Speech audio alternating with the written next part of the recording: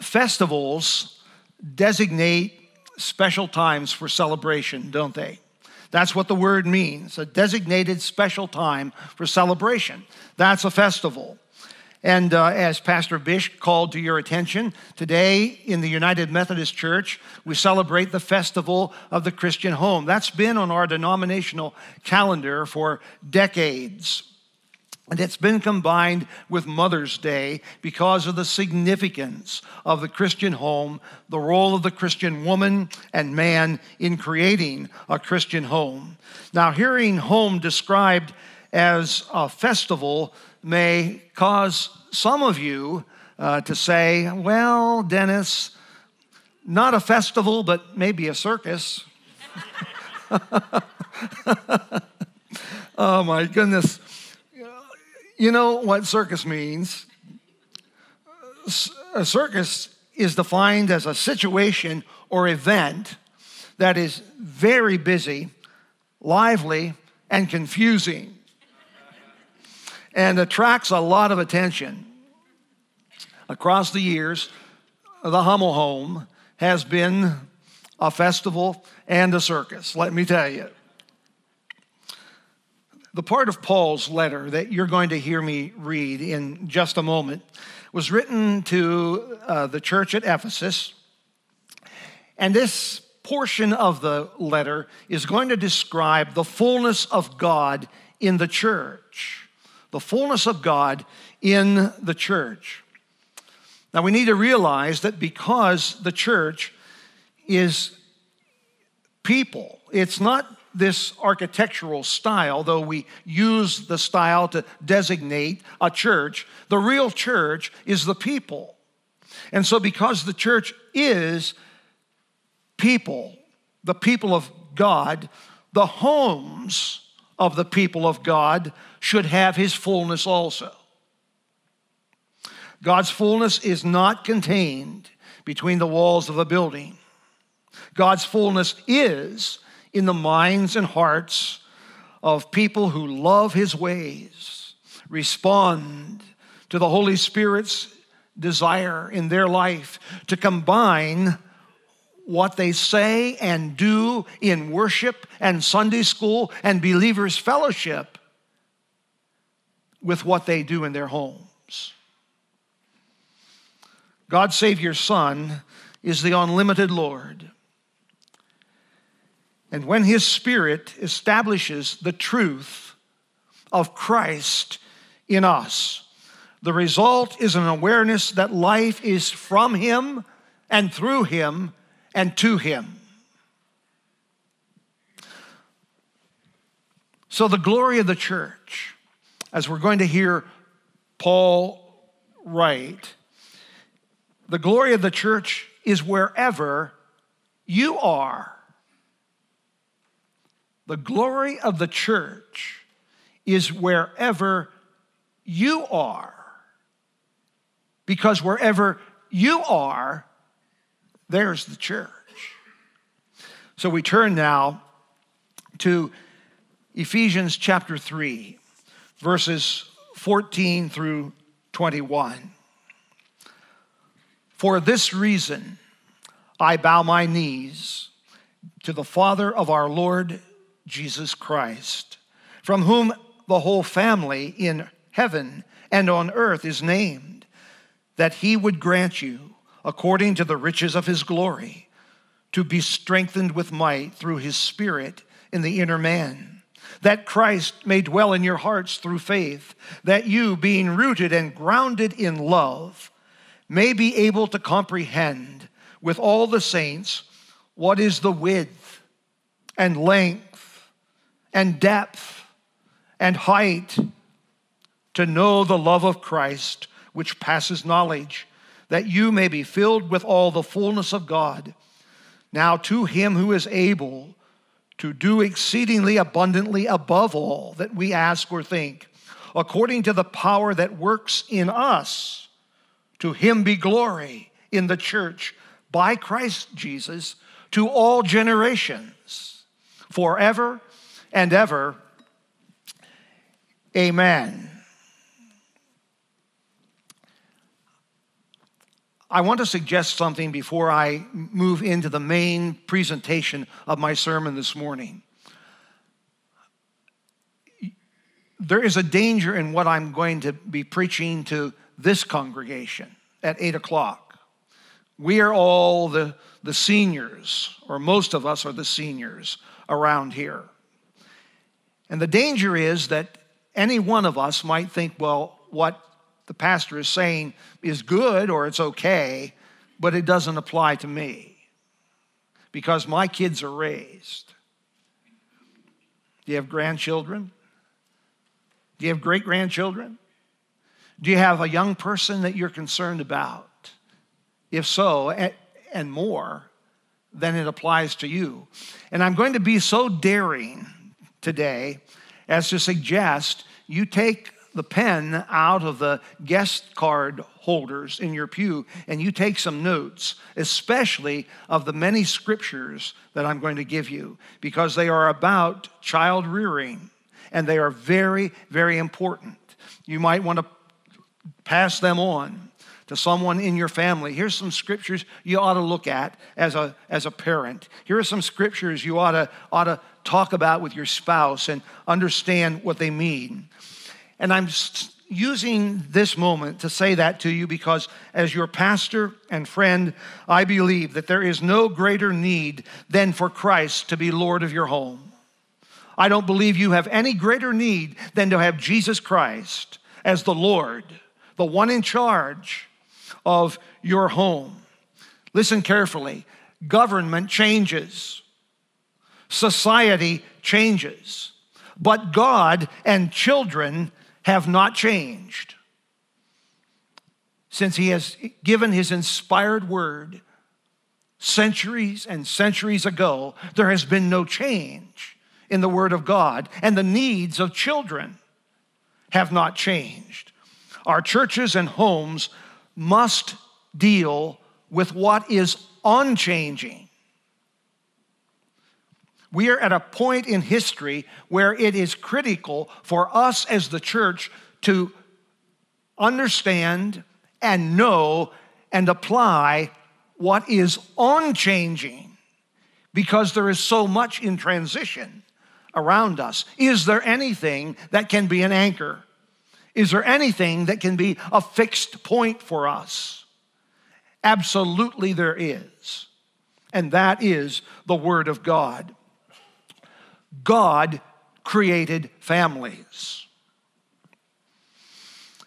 Parents are God's appointed representatives in the home. Nothing is more important than keeping your family together and keeping it strong. Long ago, there was a fellow whose name was Plato. You've heard of him. Some of you have studied him. Plato said this, so relevant for this very moment in our nation's history. The saga of a nation is really the saga of the family written large.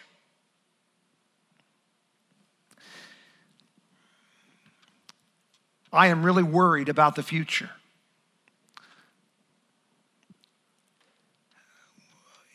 We see many, many misdirected young people. And we lament that. We talk about that. I hear your discussions in your groups about what is this world coming to? Well, that's a good question. What is it coming to? It's not coming to Christ. So where's it going? And I've come to the conclusion that if you think this generation is bad, if you think we've got problems with this current generation, then wait until they have children and grandchildren. And it's going to be really, really bad. Now, God said something about that long ago. In fact, what he said is found in the Ten Commandments. And I want to take you back to the 20th chapter of Exodus. and remind you of what God said in Exodus 20, verse 5.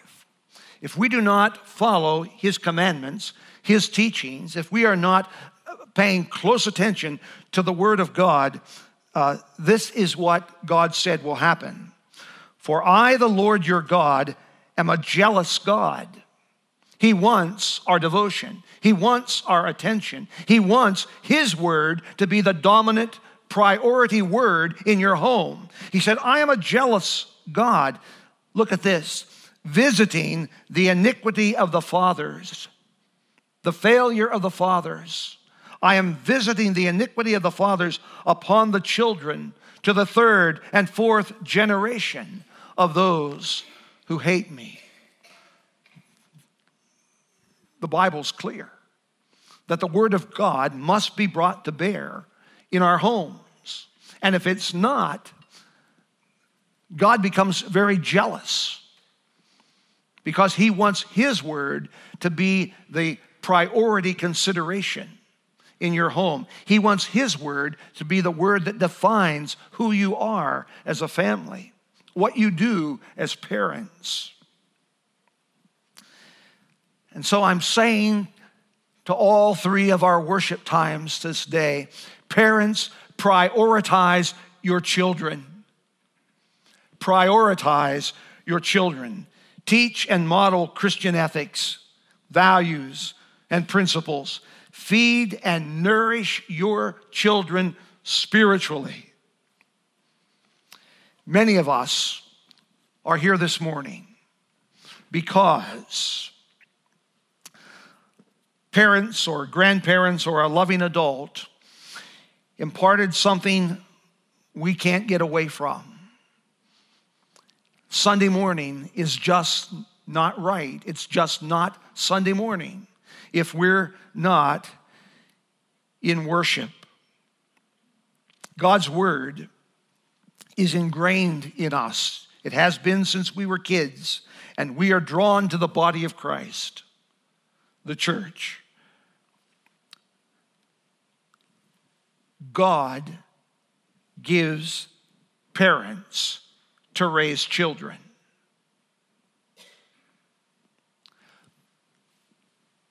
That's so simple.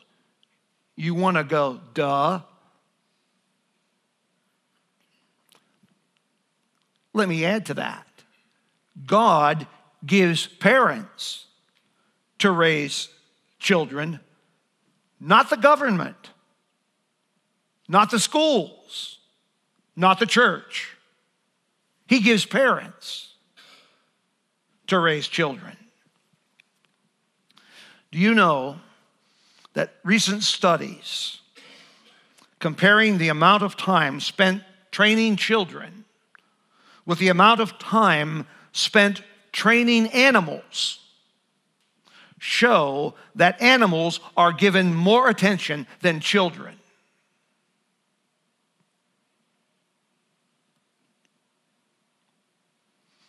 I see it all the time in my neighborhood. We have many walkers in our neighborhood.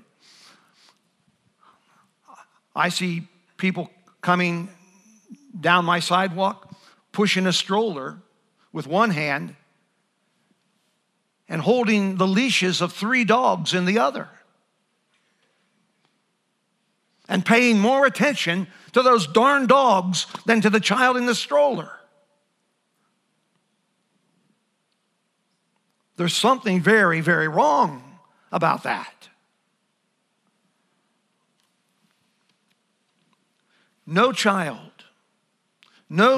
should have to guess whether their parents care about God's word. The glory of God is seen in his people as they reveal his truth. That's what Paul said to the Ephesians. We didn't read the verse, but let me call your attention to verse 10. To the intent that now the manifold wisdom of God must be made known by the church to the principalities and powers in the heavenly places. Now we're going to look at some very important scriptures. And I want you to listen carefully, but I also want you to hear clearly. I want you to listen carefully and to hear clearly. God's word tells us love is demonstrated by discipline. God's word tells us love is demonstrated by discipline. If you do not discipline your child, you do not love your child. Now, I take no credit for that statement. That's right out of God's word. Here it comes. It's Proverbs 13:24. Write it down. Proverbs 13:24. He who spares the rod hates his son, but he who loves him disciplines him promptly. He who loves him disciplines him promptly.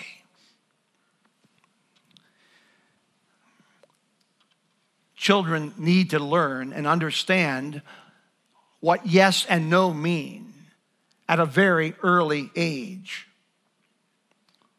When they are starting to understand, it's absolutely critical. At the earliest stages of life, psychologists tell us that the personality is essentially set by age 3 or 4.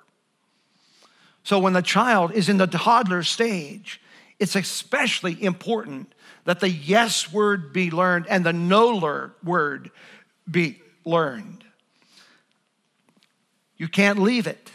You can't leave it until they're have reached age 10 or they're into their teens. It's much too late. Look at Proverbs 19:18. Chasten your son while there is hope, and do not set your heart on his destruction. Ignore the child. Let him go. Oh, he has to have self-expression, and he has to be creative, and he has to be allowed to be imaginative. Absolutely he does, but within guidelines, but with direction, with purposeful love and care. You ought to hear some of the stories that come out of the preschool that we have here, the things that we see. All we have to have is a child with us for a couple of days, and we can tell you what kind of home they come from. And we start them here at 3 years of age.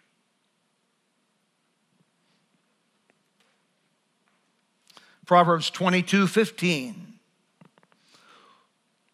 Look at this one. Foolishness is bound up in the heart of a child. The rod of correction will drive it far from him. I'm the father of 5 children. I worked hard at being a dad. That was the most important part of my life. I've told you that before. Nothing was more important to me than being God's man to my kids. And I got to tell you, I'm very proud of my young adult children. But I also have to tell you, and I think most of you know this, that I didn't have to teach my kids to get an attitude. I didn't have to teach them when they were toddlers to have a tantrum. I never had to teach them to cheat or to fight and argue with one another. Never had to do that. Where did that come from? Must have been Pat's side of the family. You know where it came from? The same place my problems come from, my sin nature. Those precious little babies, when they're born and we hold them in our arms, and it's so wonderful to have them there. We got to understand, they have a sin nature. We're a fallen creation. That's why God gave Jesus. We don't have to teach kids bad things. They just come to them naturally. And that's why God gave them parents. That's why we have such an important role. We are born with tendencies. That's written up in the scriptures. Here's another verse for you, Romans 5:12. Romans 5:12. Therefore, just as through one man sin entered the world, and death through sin, and thus death spread to all men, because all sinned. Go back to Proverbs again. This time Proverbs 29:15 and 17. The rod and rebuke give wisdom, but a child left to himself brings shame on his mother. Verse 17, correct your son, and he will give you rest. Yes, he will give delight to your soul. That word rebuke means to reprimand.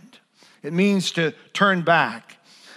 It means parents follow through on what they have said immediately.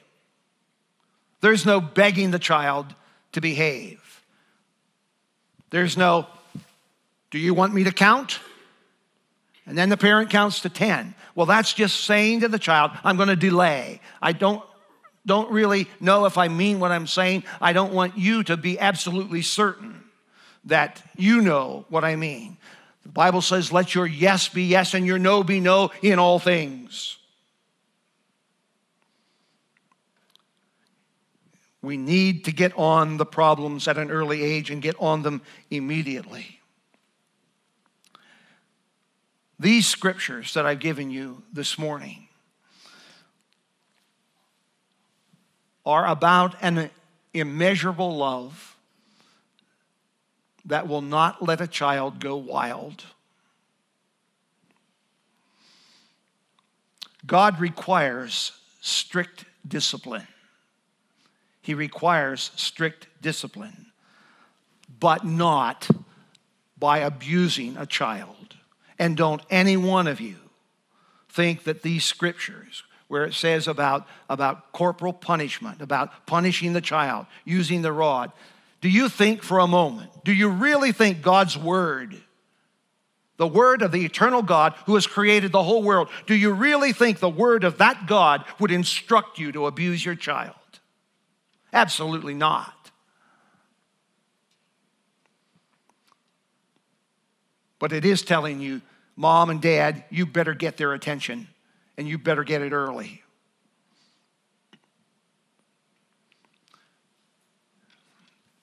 It does tell us to be very controlled, to be very aware of what's going on in us, so that we do not abuse our children. Occasionally,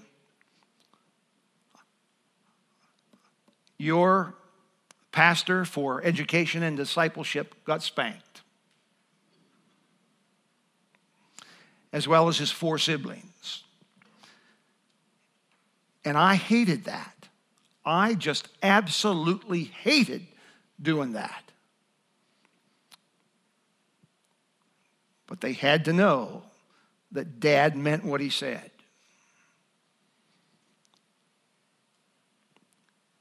It's absolutely critical. Don't beg children to behave. We'll rue the day that we do that.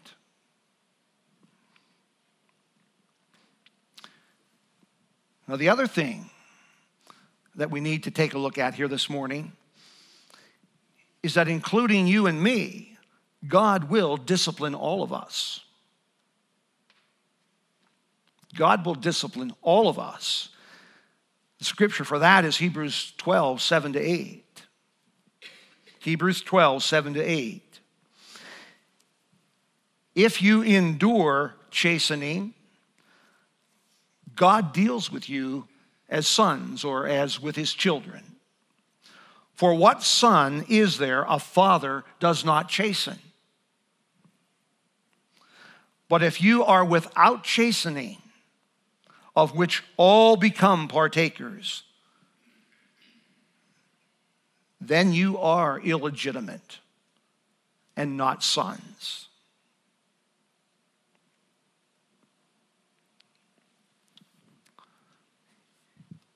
In the high schools around us, there are gangs. Are you aware of that? York has gangs of young people, and they are not clubs. They are vicious. They are angry, and they will hurt you. Psychologists and sociologists have studied gangs, and the most recent reports are very, very telling about why young people join gangs. Young people find acceptance and self-worth and even accountability, which they are not getting at home. Gangs provide a sense of self-esteem. Sounds ludicrous to you and me. But when you read the reports, when you plumb their depths, God help us, they make sense. Young people find acceptance and self-worth, and this one really shakes me, and even accountability.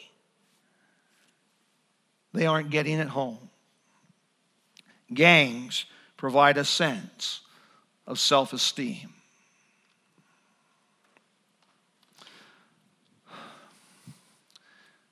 Christian families are so important. The Christian home is the most significant location in our nation. Our politicians, our elected officials are not going to turn the course of our nation around to righteousness. It will be in the homes of the nation where the nation will be redeemed, if it's going to be redeemed. Beloved in Christ,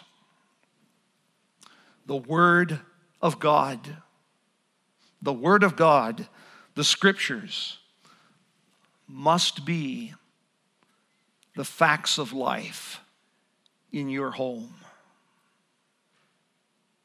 Let's pray. Our Father and our God, I thank you for your word, eternal, made certain and sure in Jesus. Bless us with understanding of this word, a desire to have it at the center of our thinking and applied daily in our homes. We thank you, oh God, we praise you for the privilege of children, of having them as your gift to us. Oh God, for those who are parents and grandparents, great-grandparents, aunts, uncles, may the preciousness of the life of our children and youth be this morning impressed upon us again. That we who are the church, your people, will be those people everywhere we go. Fill our lives, the words of our teaching, how we interact with one another, and especially the young, with your love. Help us to understand that you are jealous of us, that you want nothing to hurt us and destroy us, and that therefore we who know what righteousness is are responsible for leading and teaching your truth, your way, the preciousness of life to the young that you give us. O Holy Spirit of God, lead, guide, counsel, direct us all in that holy purpose. In the name of Jesus, in the name of Jesus, we pray. Amen and amen.